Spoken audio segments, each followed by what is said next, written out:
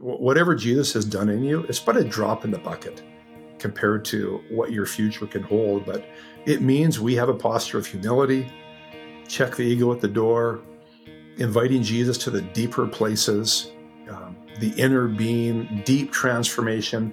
If you want deep empowerment, you got to go for deep transformation. If you pursue empowerment alone, history would say it quickly leads to idolatry. But if you pursue deep transformation, Jesus will also accompany that with his deep empowerment and will protect us from idolizing just the things we can do for God. Welcome to the Spirit Empowered Leader Podcast, a Resurgence Initiatives podcast. Our heart is to see a movement of leaders released in all spheres of society and empowered by the Holy Spirit. Never before has there been such a need for good leadership. We're on a journey to be equipped, encouraged, and empowered. Join our conversations as we talk Spirit-empowered leadership and see God's kingdom at work through God's people everywhere they go.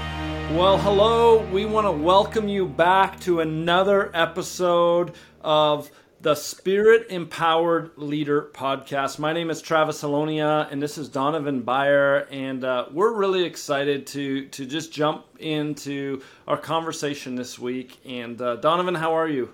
Oh, I'm doing really good. It's been a good week, and just looking forward to learning a bit more about being a Spirit-empowered leader. Yeah, we've been kind of on a journey in both you and I, but also the ministry that we lead, Resurgence. One of the themes that I would say that I've preached on probably the most over the years, I know it's near and dear to your heart as well, is this idea of wholeness. It's one of the values we have as a ministry of being whole, and how knowing that we're sons and daughters of a really good God allows us to live that out in freedom and have healthy hearts. And our guest today is Doug Balzer, and we'll get into that and introduce him in a few minutes. But our conversation today is going to be all around the idea of wholeness and how, as leaders, Spirit-empowered leaders, it is so key to have healthy hearts, to know our identity and to walk in that. And Donovan, I was speaking at a church this past weekend, and one of the stories that I shared was in Mark 8, where Jesus touches this blind man at Bethsaida. And it says that he touched him once, and the guy could see Jesus as a tree. He was blurry, and yet there was some sight. And I'm so reminded of, and God spoke to me a few years ago, that it's so key and crucial as leaders that we see Jesus correctly. Because if we see him correctly, we can see ourselves correctly.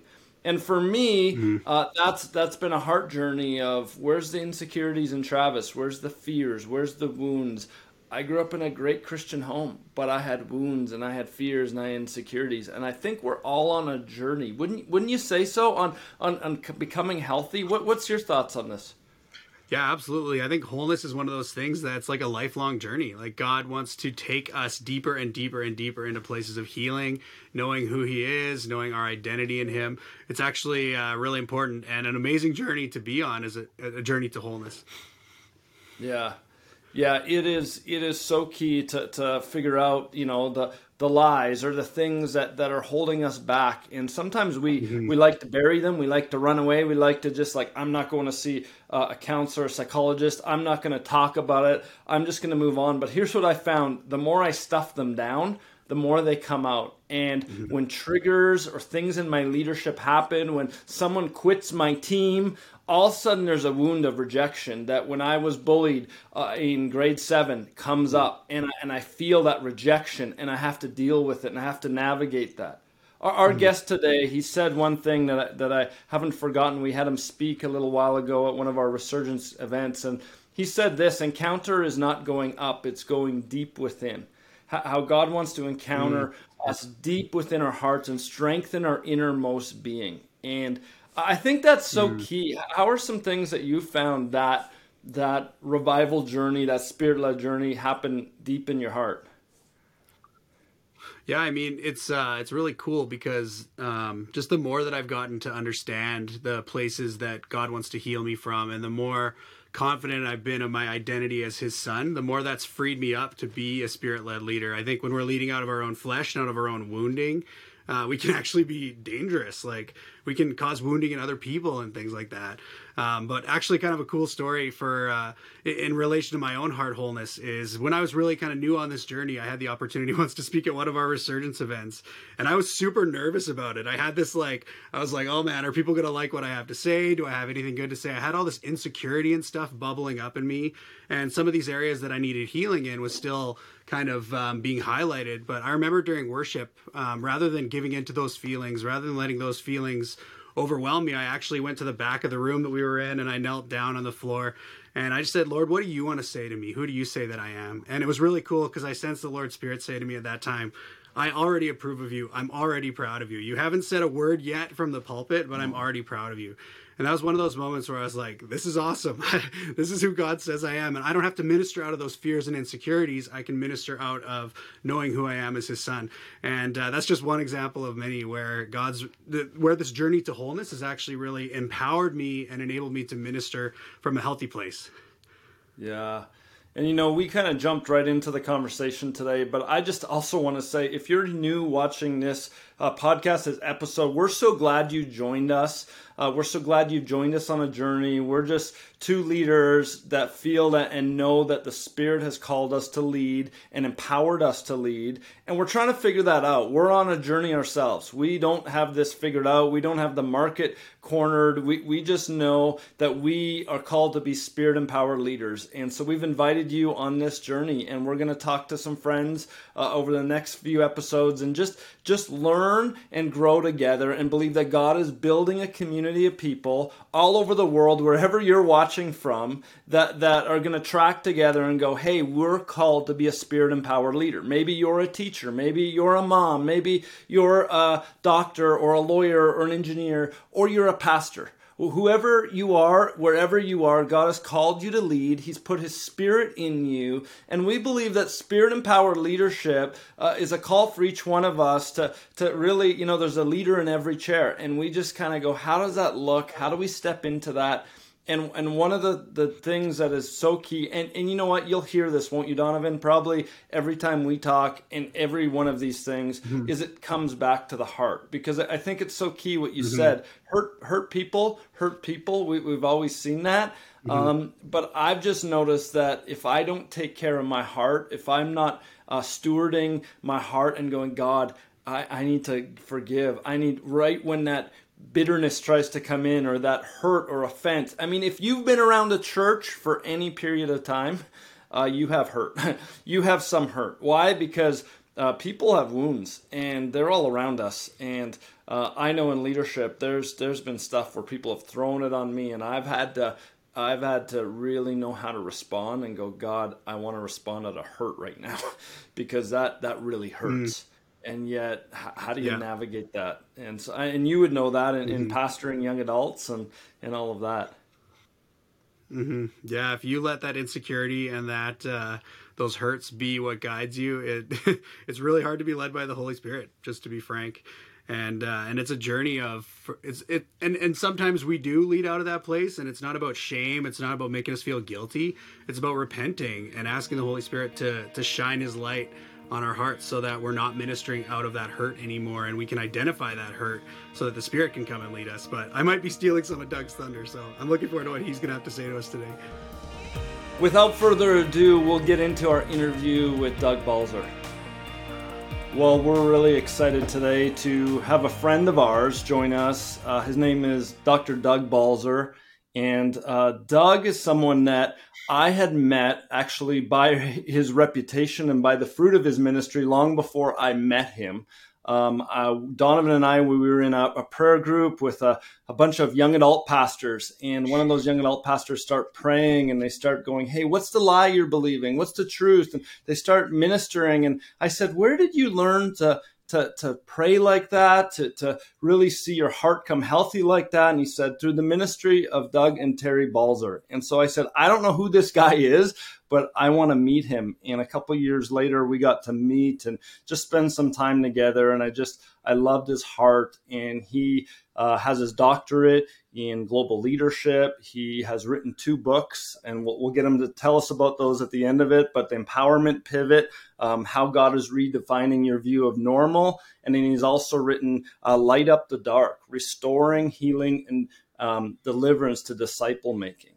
And he is the director of Rekindle. He has his own podcast, so you can search and Google him and listen to a lot of amazing podcasts he's put out. He's also director of innovation for the Western Canadian District of the Christian Missionary Alliance in Canada.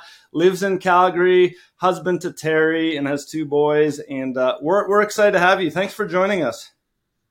Hey, good to see you, Travis and Donovan. You're increasingly feeling like old friends rather than new faces. Great to be with you. That's so good, Doug. Before we get into some of the meat and potatoes, why don't you tell us a bit about yourself, some of your interests, some of your hobbies, like what gets you excited just spending your time? I'm a builder. I would say that's part of my identity. For 30 years, I've been either building houses or guitars or furniture or canoes and those kinds of things. So I tend to view the world through building, even in ministry. I tend to view the world through what are the foundations? Are they strong? Are they stable? And what can be built on top of that? And also have a real obsession in a sense that the generations that might follow me might build on top of me. So I would dream of people who are in their teens and 20s and 30s and 40s right now, that they would achieve things in the kingdom and see God's glory manifest that are beyond what I would experience in my lifetime. I think that's how it's meant to be. And that's one of the reasons why I really resonate with Resurgence, because you are giving yourselves to equip and blow wind into multiple generations, more so on the younger side than on the older side. And so that's what's captured my heart. Yeah, married to Terry, high school sweetheart, 2 boys, both in their 20s. One's married off. And these days, I would say a hobby is observing the global macro trends, economically, politically, and so forth. Just 3 days ago, Rekindle published something called the Trend Tracker, 9 seismic shifts affecting mission. And so we're assessing global risks and opportunities related to technology and economics and geopolitics and renewal and disciple making. If anyone's interested in that, go to rekindle.tv and there's a free download there. So that's kind of a side hobby, is watching what's going on in the world. A lot of people that the Lord used in history had their Bible in one hand and their newspaper in the other, and we're observing how the kingdom of God is emerging in the midst of a global context. That's so cool. Knowing a little bit about you, Doug, you've been a pastor for many years, and we've been talking about spirit-empowered leadership, and we all believe in leadership. We've all read the John Maxwell books. We've all went to seminars, and we want to be better leaders. And how is your journey? Can you take us how your journey has kind of there's an emphasis now, Rekindle and the things you're doing, on a spirit-empowered leader, and that maybe wasn't always your story. And how did you kind of get to that place in your journey? Yeah, I think there's multiple places where a person could pursue a deeper expression of the life of Christ, and I will directly answer your question. Some people want more of Jesus, so they pursue him. That was not my journey. Some people want more empowerment, or even more freedom in their soul, and that was not my journey. My journey was I wanted less torment. So I was really desperate, to be frank. And it was about 2010, and you can punt to anyone who's younger than me out there, which is a lot. I'm in my early 50s, but you can punt some things in our character when we're in our 20s and 30s. But eventually they catch up to us. And I was in my very early 40s, or right around 40. And I was noticing character issues that were cyclical in nature. Anger was having too much of a role in my life, and it was showing up in relationships, including family relationships. And I had no idea where it came from. I've been schooled well in the art of behavioral management or behavioral modification, but boy, that's got a shelf life. And I went through a season of absolute desperation. I would say at one point I almost had a nervous breakdown. I found myself quite literally not figuratively, literally in the fetal position in the Christian counselor's office, not knowing what to do. And I was a pastor. I was ordained. I was serving in the district office, all of these things. But yet my internal world was anything but empowered by the life of Christ through his Spirit. And so I just got really desperate with God. I said, I'm not giving you a plan B. You have got to come through. I do not know where the manifestations of poor character and inner torment and lack of contentment, I did not know where they came from. I could see the dashboard lights flashing, but had no clue of its origin. So mine was just get me out of this, God. And he began to move. He began to reveal things to me. And I mean, that's kind of maybe you want to dive into those things. I don't know, but that was the trigger to my journey. I was screwed up. And I had to admit it. And to find God's really responsive to people who say, come and help me at a really deep level. Totally. And you mentioned something really briefly there, Doug, about behavioral modification and how it wasn't really doing much for you. And I tend to think of this journey towards wholeness. And oftentimes we can have this idea, if I just work harder, if I just try harder, then maybe I'll enter into wholeness. But obviously that wasn't working for you. Can you just speak to some of those people who kind of are at that level? Like maybe if I just work a little harder, I'll be able to fix this. Well, there are some things that are our part and there are some things that are God's part. So there is an element of the spiritual disciplines, which are sorely underrated, but spiritual disciplines so quickly devolve into box checking, did I do my thing today, rather than are these disciplines a conduit to meet the person of Jesus through his Spirit? Wow. Well, there is a our part and there is a God's part. And Ephesians 3, 16, 17, 18, real operative verse there that Paul is praying. So who's Paul writing to? He's writing to the believers in Ephesus. So do these people have the Spirit? Yes, they have the Spirit. They're believers. But then he says, I'm praying that your inner being would be strengthened through the Spirit so that Christ can dwell in your hearts through faith. So what's the inner being? Well, you might call it the soul, but it's the private part. It's deep inside us, that place that we think no one knows and is often really shadowy in places and bright in places.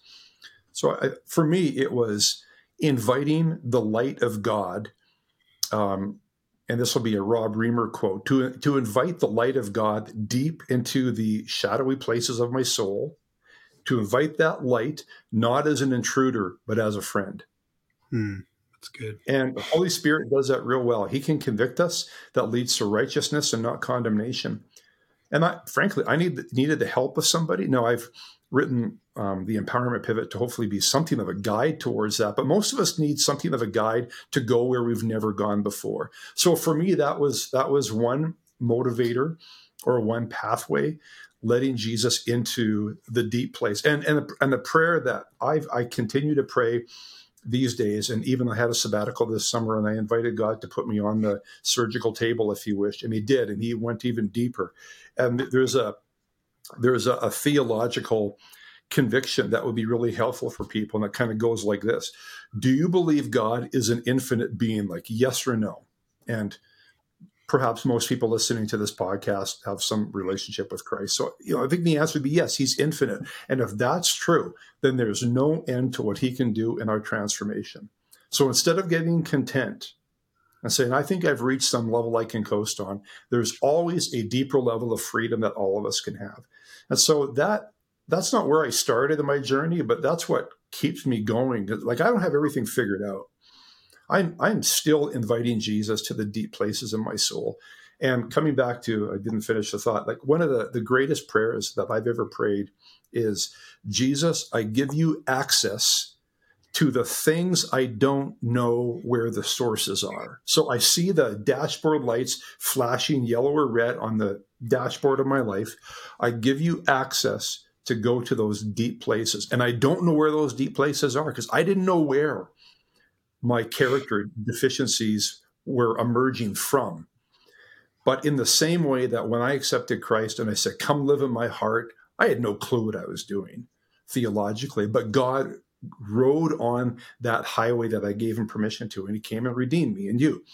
So we can use a similar dynamic to inviting him to places that we don't know how deep or how messed up we are. But when we let his light shine on those deep places, turns out he's a pretty good redeemer.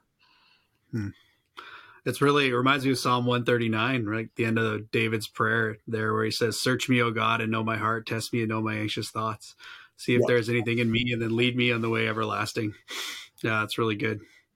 I have so many conversations with leaders, and I'm not throwing them under the bus because I have had a similar tendency, but they'll talk about stuff in their life. And they'll say, well, have you invited Jesus to reveal to you what's underneath that issue? Mm-hmm. Like, I'm really depressed, really fearful, I'm scared, I'm discouraged. Well, have you asked Jesus to show you what's underneath that? Well, no. Most of us get lost in the self-analysis game, or just finding another person to, kind of dump on, and they'll pat ourselves in the back and you'll be okay. But how can we transcend that and say, Jesus, for whatever it is I'm facing here, can you take me to the root of that matter? It's good. Can you show me what's really going on in my heart and in my soul? Ephesians 3, in the inner being. I mean, we use the word whole. Well, we are connected people. We are integrated people, our body, soul, and spirit. And sometimes we make too much of spirit and too less of soul, or too much about body or not enough about body. Like, all of these things are integrated, and Jesus wants to work through all of these things. Mm-hmm. So you were saying that you had this moment, again, maybe it was not just a moment, but this time in your life where you're in the counselor and a psychologist, Christian counselor's office, you're in the fetal position. That started, from what I hear you saying, a renewal journey, kind of a journey of going, I need more. And and tell us a little more about that, and just kind of how that led you.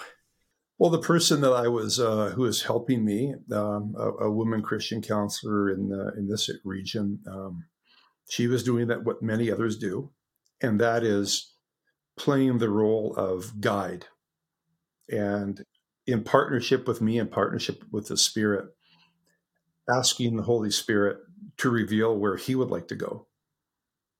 If I would have chosen where He would want to go, I would have chosen a different area of my life. But when He reveals what He wants to do, it has an exponential rather than an incremental effect in our lives. So, yeah, in that particular case, she asked the Holy Spirit to reveal to me if there was any memory that the Holy Spirit wanted to reveal Christ to. And a memory came, and she just simply prayed, Holy Spirit, reveal Jesus, which is really core to the Spirit's job description, to reveal Christ, right? And yeah, there it was, a very painful memory that I would never have even wanted to have surfaced. And in that memory now, the presence of Jesus is there. And so many of us have some broken memories. If you have a broken memory, like a memory of brokenness, and if Jesus isn't in it, then you've got a great opportunity, because Jesus is above all time. He's omnipresent. He's everywhere. And if Jesus isn't part of our broken memories, then we have an incomplete memory. And we can invite the Holy Spirit to reveal the person of Christ and His intention. And that's what, it was desperation that triggered my renewal journey. But then I began to discover a couple of things like, wow, we can really hear the voice of Jesus. And oh my goodness, He works miracles. And I didn't know that the person of Christ was so accessible. You know, I knew He was ethereal, conceptual. He's Lord of the church, but I didn't realize He was that accessible to empower His church to do the works of what He did, proclaiming the gospel, healing the sick, setting captives free. Like, this is why He came. So my journey is more of a person who is really screwed up, discovering Jesus is way better than I knew, and there's room for everyone on this train. Yeah. And what, so on this renewal journey, and now you're helping others come into how to lead their lives, their ministries, how to come into renewal, how to make disciples, do mission. What are some things that you're seeing in spirit empowered leaders? What would you see the greatest obstacle to someone like me or Donovan or someone listening stepping into their destiny? What are the things that, if you would speak to your younger self, maybe what would you want to say? Yeah, just one kind of a comment on the first part of what you said, and then I'll answer the second part. We would do well to not pursue renewal as a primary orientation. I operate from the framework that the church really only has one primary mandate, and that is to make disciples who can make disciples who can make disciples. And the renewal part is more the spirit empowered part towards that. And I would say there's two sides of the coin in the renewal. One is more freedom and empowerment for the believer. More freedom for the believer. And then the other side is more empowerment towards ministry. So, and this is what Rekindle is all about. We're trying to catalyze disciple making beyond the walls of the church in the empowerment of the Spirit. But what was the second part of your question? What would you say to a younger Doug on this, or what are some of the barriers? I would say not exclusively, but significantly, lay people have been more open to the deeper transformation of the soul and therefore the deeper empowerment of the Spirit than people who are pastors or are elders, some real formal role of ministry, whether it's paid or not. And I think I can understand it. I don't condemn them for at least what I'm observing, and I may not be accurate, but it is my observation. And that is, in our world, those who have formal clergy kind of roles in the church, we're sort of raised to be the answer man, the answer woman. And it's really hard to discover the infinitude of Jesus unless we come to him and say, I have got infinitely more to learn and discover than what I have discovered.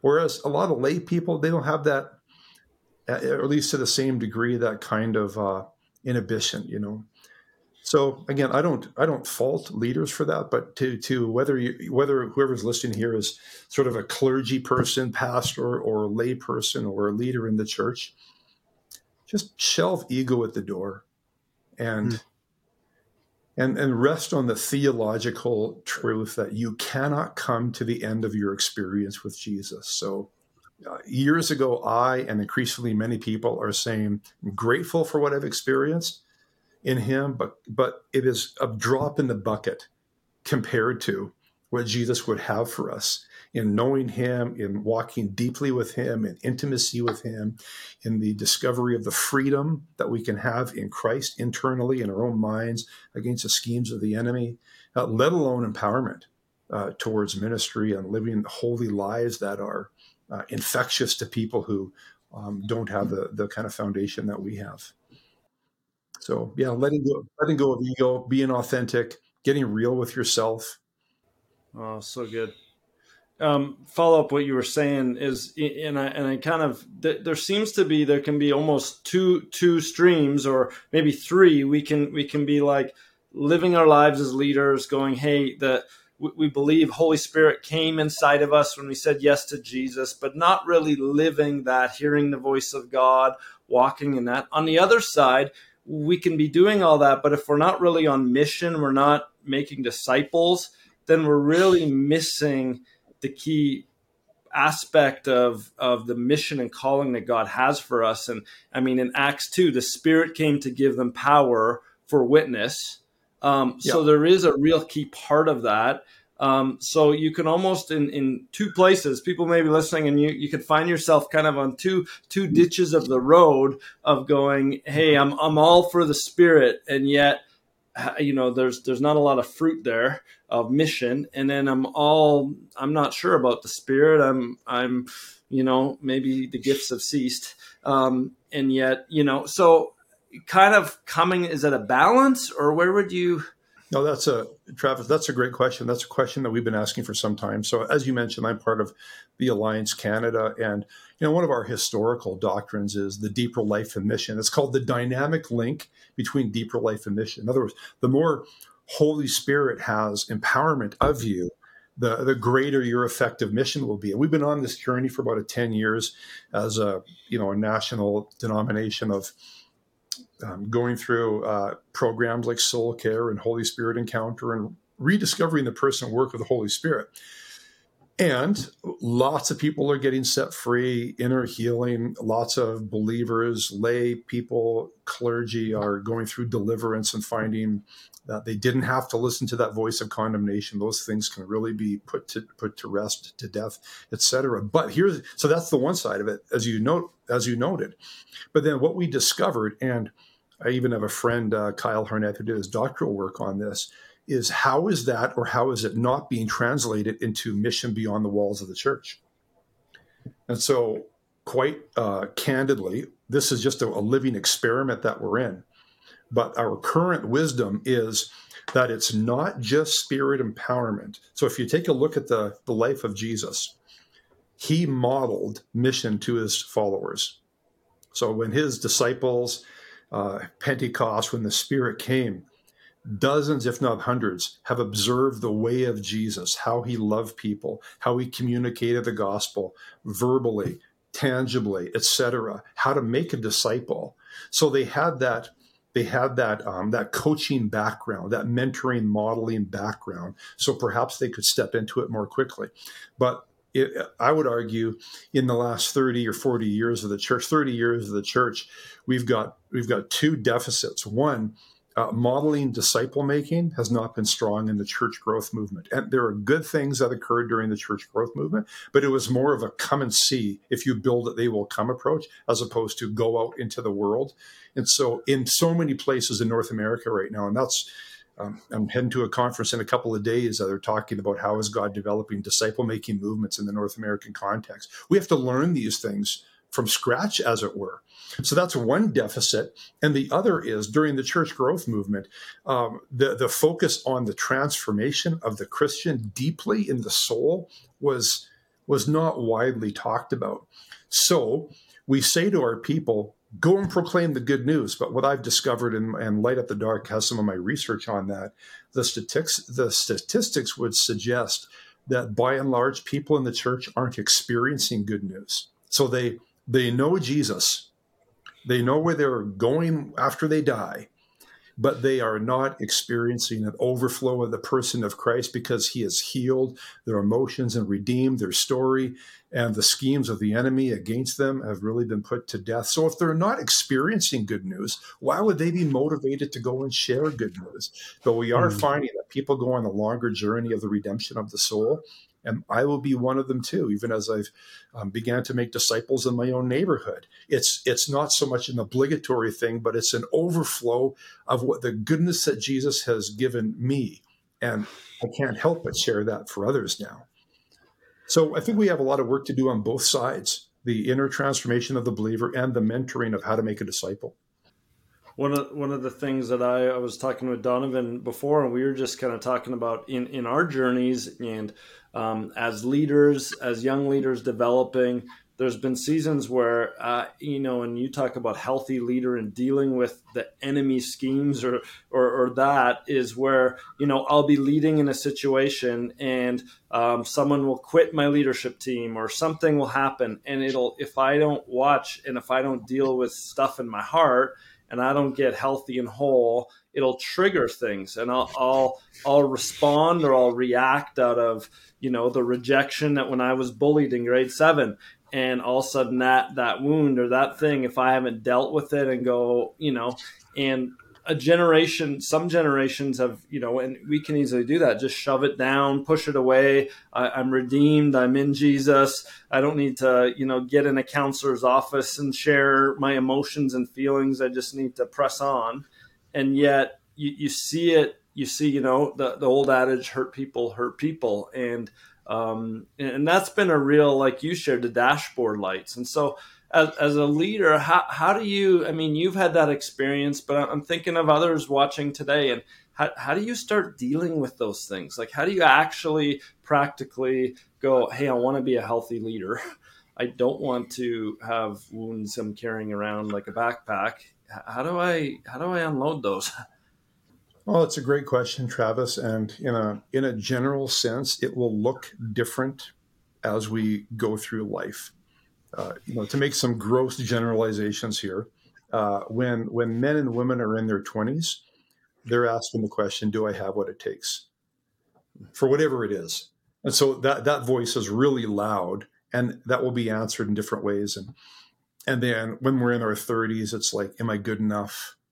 Am I failing?" And you get later in life, even my age, it's more of what legacy am I leaving, and are there younger leaders that I'm pouring into? To directly answer your question, I guess I'm doing this all the time. First of all, indirectly answering your question, and then directly responding to your question. At the risk of sounding like a commercial, so this Light Up the Dark book that you mentioned, Restoring Healing and Deliverance to Disciple Making. The first 250 years of the church, deliverance prior to baptism was a requirement. In most places in the known world, they would not allow Christians to enter the baptism waters unless they've gone through deliverance. It was just so common in that time frame in different parts of that world.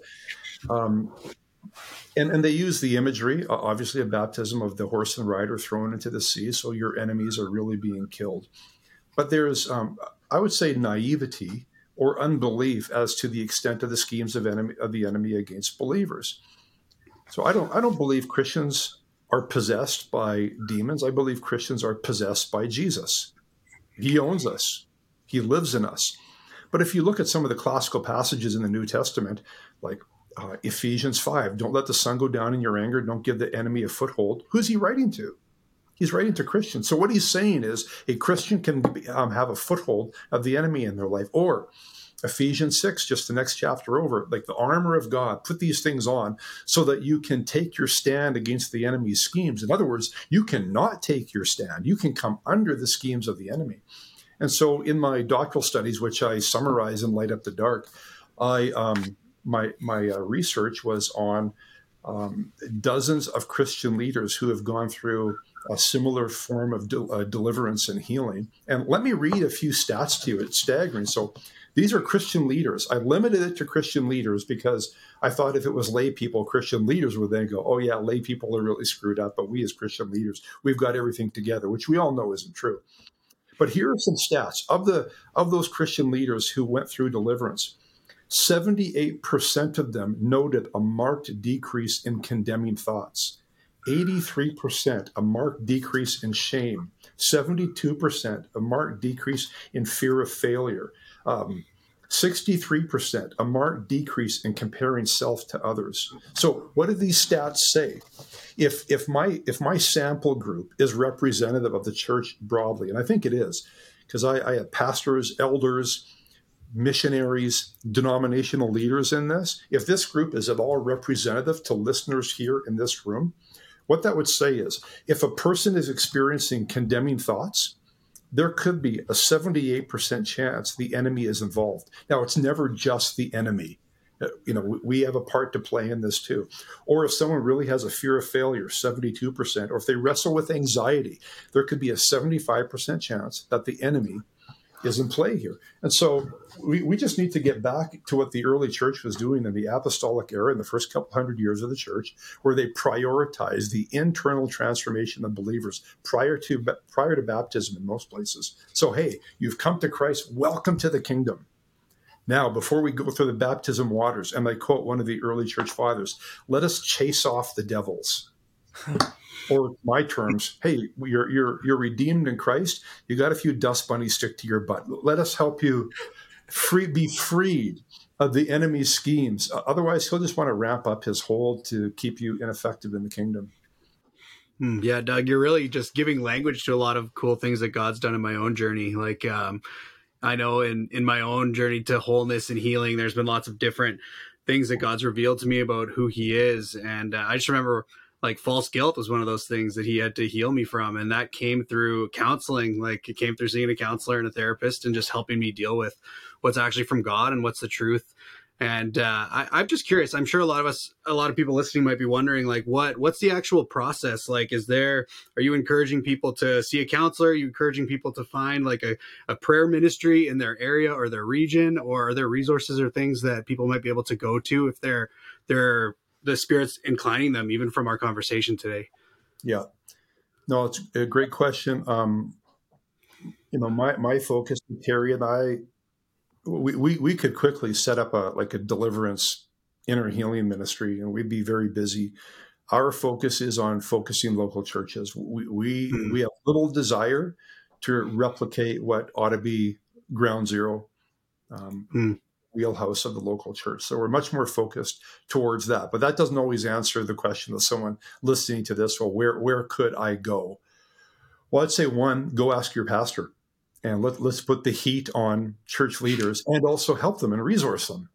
What I do probably shouldn't exist outside the church. And often parachurch organizations are like that. We're doing things that perhaps belong to the church, but in the absence of it. But that doesn't mean there aren't places to go. Let me list a few things. So Light Up the Dark isn't a how-to book, but it lays a biblical, theological, historical foundation for why healing and deliverance ought to be the norm for the church in making disciples. The other book I wrote, The Empowerment Pivot, How God is Redefining Our View of Normal, that can be something of a pathway for people to help them build faith. There's a lot of narrative in there. Some of it's instructive for how they could begin to more deeply invite the light of Christ into the depths of their being. So I put more hope in people, more faith in people who are inviting Jesus to take them on a deeply transformational journey than I do the Christian counselor. Now, when both are involved, that can be fantastic. But to put it all on the counselor, but not have that personal surrender, desperation before Jesus, I think is probably a misnomer. A great book that leads people through the work of the soul is called Soul Care by Rob Reimer. For all you Mennonites out there, he spells it like Reimer, but he assures me it's Reimer. Terry and I lead a number of conferences every year that lead people on like a 3 or 4 day journey through soul care, which includes deliverance and the filling of the Spirit. And we are hopefully going to have about 3 or 4 more of those populated in the next 6 or 8 months. But those are some resources to go and pursue on rekindle.tv. There's lots of podcasts on this, and you can hear other people's journey. And most of my transformation did not happen in a conference, and it did not happen with a counselor. Most of my big moments of Christ breaking through came on the heels of a season of desperation, prayer and fasting, in a sense, demanding, God, you need to break through and get deep with me because I don't know where the hell these red dash light flashes are coming from. Just being as candid as I can. That was my approach. I really needed to change. And I didn't know how to. I didn't know where to start. Well, thanks for bringing your own journey into this, Doug. It's just really real, and I'm sure a lot of leaders can relate to some of these things.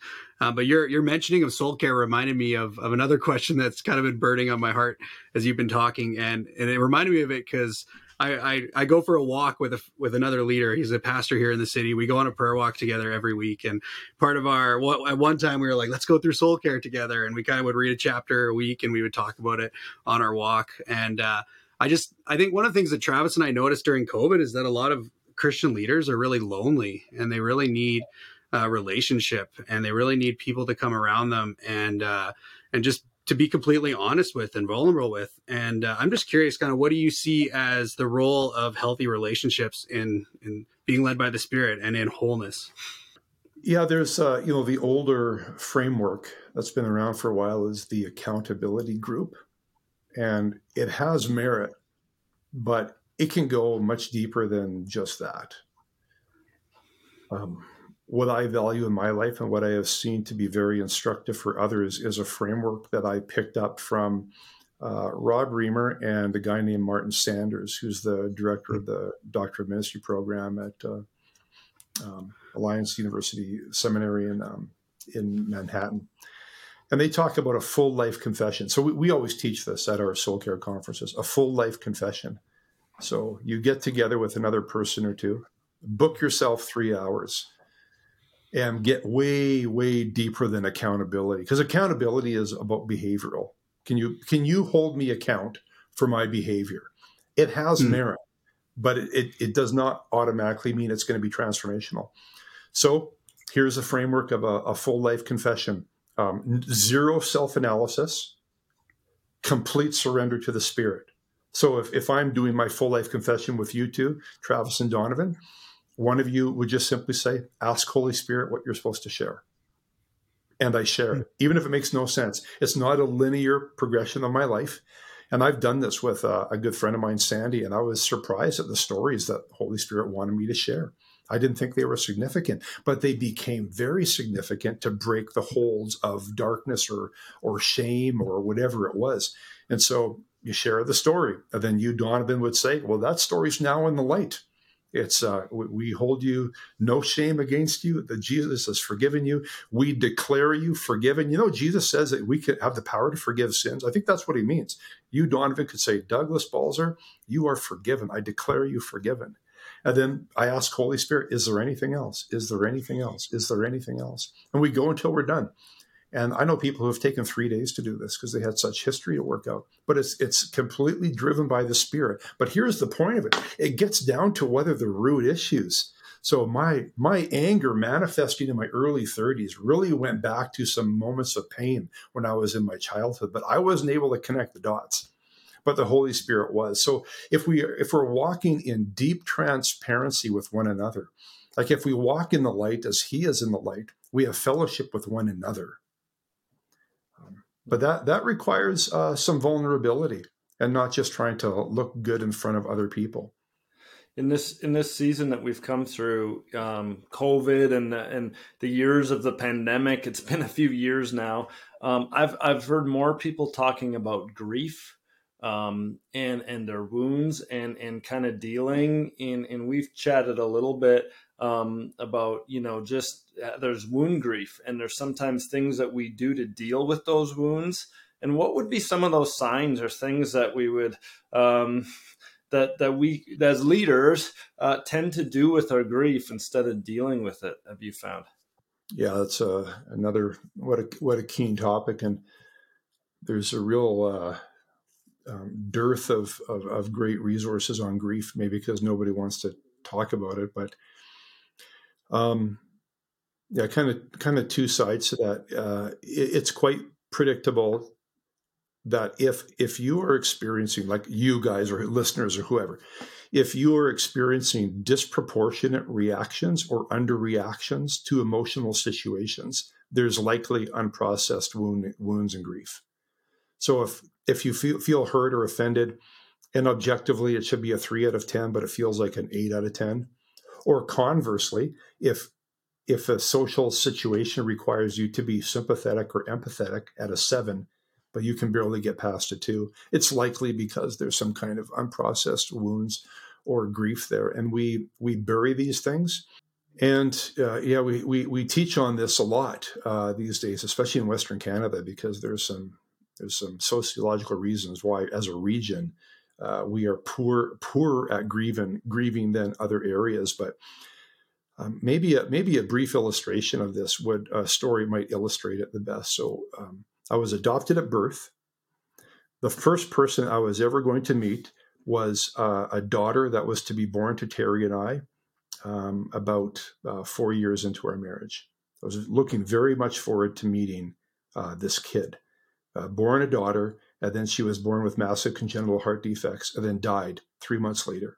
So the only person on the planet that I ever met biologically was taken from me. And I didn't grieve that for about 18 years and got the help of a coach, not a counselor, but someone who coached me through it. And the pathway was simply me and Jesus on a park bench. And Lord Jesus, is there anything of the loss of my daughter that you want to meet me in? And he brought to mind an image of the day of her funeral that I had stuffed that I had not processed. It's a longer story. I'm trying to abbreviate it. It's the story I start the empowerment pivot with, this very story. And sure enough, there was a very painful memory of that day of her funeral that I had stuffed, but now Jesus was in the room with me in that moment. And he began to redeem my grief. So grief isn't something that gets healed and goes away. Grief is something that we process, and we can process it on our own, or we can process it with a friend, or we can process it in the presence of Christ. And I do agree, these days there's a lot of people who are have amplified grief because COVID and its effects have amplified pre-existing wounds and grief. And I also think for a lot of people in the church, what they are currently grieving is the loss of what they had for a vision of what God might do.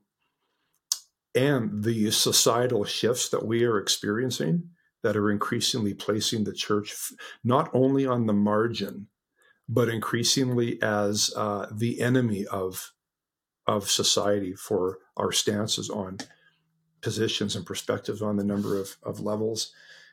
And so, some of that grief, I think, is God ordained, because there are some things in the church we need to die to if we're going to embrace what the Lord is going to do in this next decade. But it's complicated, and we haven't done well learning how to process our wounds and grief. And yeah, that's partly why I and many others are finding gravity in conversations and receptive ears to what does this look like. But here's the cool thing: this gets transferred outside the church too. As I've discovered the goodness of God and how Jesus can set people free, I'm finding way more opportunities than I have before to release the presence of Christ to people beyond the walls of the church in a myriad of ways, where the front door to the gospel for them is tasting and seeing that the Lord is good, even before they be interested in hearing a verbal witness of what Jesus has done for them. It seems like that's in the back seat. It still needs to be in the car. But for many people outside of Christian faith, I think these days the front door is going to be increasingly women and men, younger and older, who have discovered that Jesus is way better than they knew, that he's more accessible than they knew, and that can translate some of their own experience of the power of God, even in a moment, so that people who do not yet know Christ can experience healing or the peace of God in the midst of their fear, even if it's momentary. And I have noticed people are much more interested to have the answer, the question to the answer. How did that happen? Well, let me tell you, his name is Jesus, and he really loves you a lot. Yeah, we're in interesting times for sure. A lot of things are shifting. And I think the future belongs to people who are intercessors.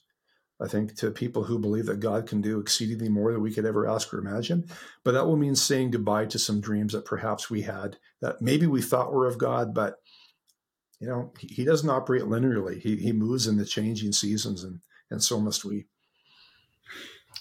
Well, that's so good, Doug. It's amazing the hope that we have in Christ, and I even think of just the people that live near me, just their hearts longing for only what God can provide, and what a crucial moment it is for us as leaders to be functioning out of that place of hope and life in our own self, so that we can shine that love to other people. But yeah, I'm just curious, Doug, you shared a personal story, but I'm just wondering, from all of your years of ministry and all of your years of working with people and seeing it, do you have a few testimonies of kind of how you've seen the hope and healing of Jesus transform a person's life? I've got so many. I got so many stories of how God transforms lives. I got a text from a good friend in the Edmonton area, and she has a distant family member, doesn't know Christ, and apparently the baby, the infant in utero, had no real signs of life, and medical community were encouraging to terminate the baby. And this friend of ours who learned how to pray in the authority that every believer has, so not begging Jesus to do anything, but in Jesus' name, may the healing presence of Christ rest on that baby. Well, it turns out there's signs of life on this kid, and will likely come to term. And And that's just another believer discovering that Jesus is way better than he knows. This past weekend, Terry and I led a Holy Spirit encounter in a church in Calgary, based on indications in the room. I think 30 people got healed, and I think Terry and I prayed for 2 people, and most of this were lay people praying for lay people. So that's our heart, is like seeing the body of Christ being equipped to do the works of Jesus. So, there's just stories after stories. And on my team, more and more of us are finding ways that God leads us to start disciple-making communities in our own neighborhoods using a framework called Discovery Bible Studies. So it's less so, how do I drag someone to my church, which I'm not against that. But for my neighbors, that would be a cross-cultural leap. But in my living room and their living rooms, we're starting to see faith exploring communities multiply. And that's the empowerment of the Spirit, putting people together and whispering his plans and his power that accompanies that sort of thing. So, yeah, you ask these questions, and, I guess I'm supposed to be an expert or something like that because I've written a couple of books, but this isn't false humility when I say I feel like I've got infinitely more to learn in front of me than what I've learned. And to anyone listening to the podcast, that'd be my primary counsel, encouragement to you. Like, whatever Jesus has done in you, it's but a drop in the bucket compared to what your future can hold. But it means we have a posture of humility, check the ego at the door, inviting Jesus to the deeper places, the inner being, deep transformation. If you want deep empowerment, you got to go for deep transformation. If you pursue empowerment alone, history would say it quickly leads to idolatry. But if you pursue deep transformation, Jesus will also accompany that with his deep empowerment and will protect us from idolizing just the things we can do for God. Well, we want to, we do this on each of our podcasts, and we just believe it is a Spirit empowered leader podcast, and we just want to give space for the Spirit to speak to everyone that's listening, whether they're in their car right now, watching on YouTube, at the gym, wherever they would get this. And we just want to give a few moments. So we just believe that the encounter of Holy Spirit, though if we were in the same room together, he wants to encounter them in a fresh way. Their leadership, where they're at, whether it's a mom in her home with the kids running around going, okay, how do I lead my home? How do I lead what you've called me to do? Or it's a dentist in their office, or it's a pastor. We just want to invite the presence of Jesus and Holy Spirit. And so I want to ask you to pray for us. If there's something you sense, would you just pray what you just kind of shared with us today, and we'll just see what the Lord would do. Yeah, you bet. Let's pray. Yeah, we thank you and praise you, Lord Jesus. You are way better than we know. You are far more infinite than we know, far more powerful, compassionate, holy, and just than we can ever know. And it blows our minds that you would even pay attention to us. What is man and woman that you are mindful of us? And for anyone here listening or watching this podcast, I'd like to lead you in a little bit of a prayer.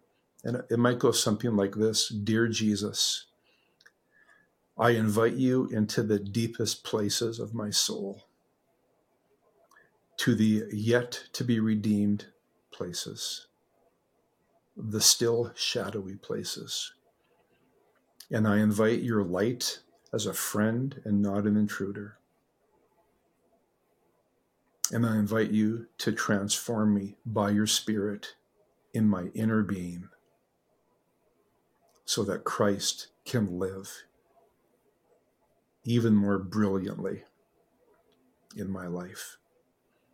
And so, Holy Spirit, to each that has given your invitation, that has given you invitation, that has opened the door, the highway to even the deeper work of God in them for freedom or empowerment, Holy Spirit, have your way and reveal Jesus to them. Will you manifest your kindness through dreams, through vision, through pointing them to the right scriptures, to the right conversations, to the right relationships, to the right times with you where you will break through. And I pray for all that have invited you, Lord, that you would increase their hunger, which is an act of faith, and we know faith is a gift. So in Jesus' name, may faith abound in the listeners here, and hunger for holy God to come and transform us even more to look and smell like Jesus, that we would walk in your empowerment, in your contentment, in your abundance, and that our lives would be just a light post, an outpost for the kingdom of God in making disciples that make disciples. I pray in Jesus' name. Amen. Amen. Amen. Doug, thank you so much. This was so rich, and we could keep going for another hour because there's just so many things that we start talking a little bit here and a little bit there, and we could just expand on each one of those. We'll have to have you back, but just such an honor to just have you share with us today. And can you tell us a little bit how we could get your books? I know I bought a few of your books and I've given them away to leaders and friends. And how can we get more info and more of your books? For more info, you can go to rekindle.tv. It's chock full of resources for renewal and mission, disciple making, blogs, podcasts, etc. And then also dougbalzer.com is like an author page, and there's more information on the books if you want to check some things out there. Where to find the books? Just about anywhere online, including Amazon and Chapters Indigo. Wherever you can put a credit card, I'm sure there's someone who can take it for you. It's good. Yeah, and I'm sure I speak for a lot of us listening today, just how much we appreciate you, your ministry, your vulnerability, and how you lead from that place of teachability and wanting to grow and learn yourself. And I really value this time. Well, you're both good, so man. Much. Thanks for the invite. Real my pleasure to be with Resurgence again. Well, that was such an incredible, rich conversation, Donovan, with Doug, and just so appreciate him. He has just become a friend, and love his heart, love his vulnerability for a leader of his stature. He's leading in leading a denomination and a part of that leadership team and leading that district, and just his heart for renewal, his heart for solid biblical truth, but to empower leaders and to raise up leaders. I mean, I think he said it, in your 50s, 60s, kind of in that season, you're looking at legacy. What am I leaving behind? And I've been blessed by his books and just who he is and how he lives his life and leads others in that. I don't know a lot of people giving on-ramps right now in the body for deliverance and for healing of the heart like Doug and Terry are. Yeah, that was amazing. I feel like I was drinking from a fire hose for a lot of that conversation, but I know that it was just such amazing things. And hopefully, for those of you who are listening and watching, it was really helpful for you too. But yeah, this whole wholeness and healing thing is it's so important, and I'm hoping that it starts to be talked about more in churches, especially amongst leaders. I just think it's so important. Yeah, I think the one thing I would probably take away from today's conversation. And I think we know this, and if you've read any leadership books, and this isn't a profound spirit-led thing, but the fact in leadership is you have to be teachable. And I think, that humility to just go, I'm on my journey. I don't have it figured out. I've done some healing, but I need more healing. I need God to show me I can learn from anyone. And, I just need to learn and grow, and God's going to use me, but I'm going to be teachable. I don't know. What's one thing you gained from today, Donovan? One of the things that I was really kind of encouraged and challenged by was how Doug talked about how he's raising up people to carry on what he wants to see happening in local churches. I think he used the language of, I'm releasing an army of people who have a heart to see people come to wholeness. And it just inspired me as a leader, because I thought about how it's easy for us to kind of do the work of the people, but as leaders, we're called to equip people to do that work. And it just made me think about multiplication and how, as we grow as healthy leaders, we can empower others as healthy leaders, and they can empower others. It's kind of like a multiplication thing. So I was just really inspired by that reality. And what a cool story of how it wasn't the people that Doug and Terry, his wife, prayed for that got healed. They did get healed too, but it was the people that were, participating that saw God move in amazing ways. It's just cool how empowering others to walk in this has that downstream effect. It's so cool. Yeah, and I think it's really important to be reminded. Sometimes we can see, Doug's a pastor. He's in that sphere of influence, but this is not just for pastors or ministers or people that would travel and speak or missionaries. It's for everyone. It's for every single one of us. I think of so many of our Resurgence community over the years where we've done times of inner healing or times where we've said, okay, what's the wound? What's the thing? And I'm thinking of business people that have then taken it into their workplace, into their business, and it's impacted how they operate. The identity that now as a son, they're very different. And they go, hey, I used to operate out of my wounds. But now I'm aware that Christ has come into those and he's healed my heart in that area. And so I used to be all about success and promotion, and now I want to see others promoted. I want to raise up others. I want to impact. It's not just about my bottom line and how much money I'm taking home. It's about everyone who works for me and how they're living their life and how they're being able to go home earlier because they're getting paid more and they're being able to spend time more with family and all these things that trickle down, don't they? Like if you're healthy, if I'm healthy, it trickles to everyone around us, doesn't it? Mm-hmm. Oh yeah, absolutely. And it's just, like I agree. It's not just for church leaders. It's not just for people that are in ministry. All of us, when we lead out of wholeness, I think people notice that they see something different about us. I used to think, and vulnerability, I think it's being vulnerable, and to get to wholeness, I found you got to go through that vulnerable thing. And I remember driving with some dear friends of ours, and I was about to speak on vulnerability and share something about my journey that was so vulnerable and how God was healing my heart in some areas of just woundedness. And I was going to share this publicly for the first time. And I remember saying to them, I feel like I'm getting in front of everyone and I'm going to be so naked. And they said, actually, vulnerability and what you're going to do makes you a leader that we want to follow. And it was the part that I was sharing this and I was being real and honest. And for me, it felt naked and I felt like I'm taking my clothes off in front of everyone. This is embarrassing. And yet it was the thing that has caused people to say, no, that's why we follow you as a leader.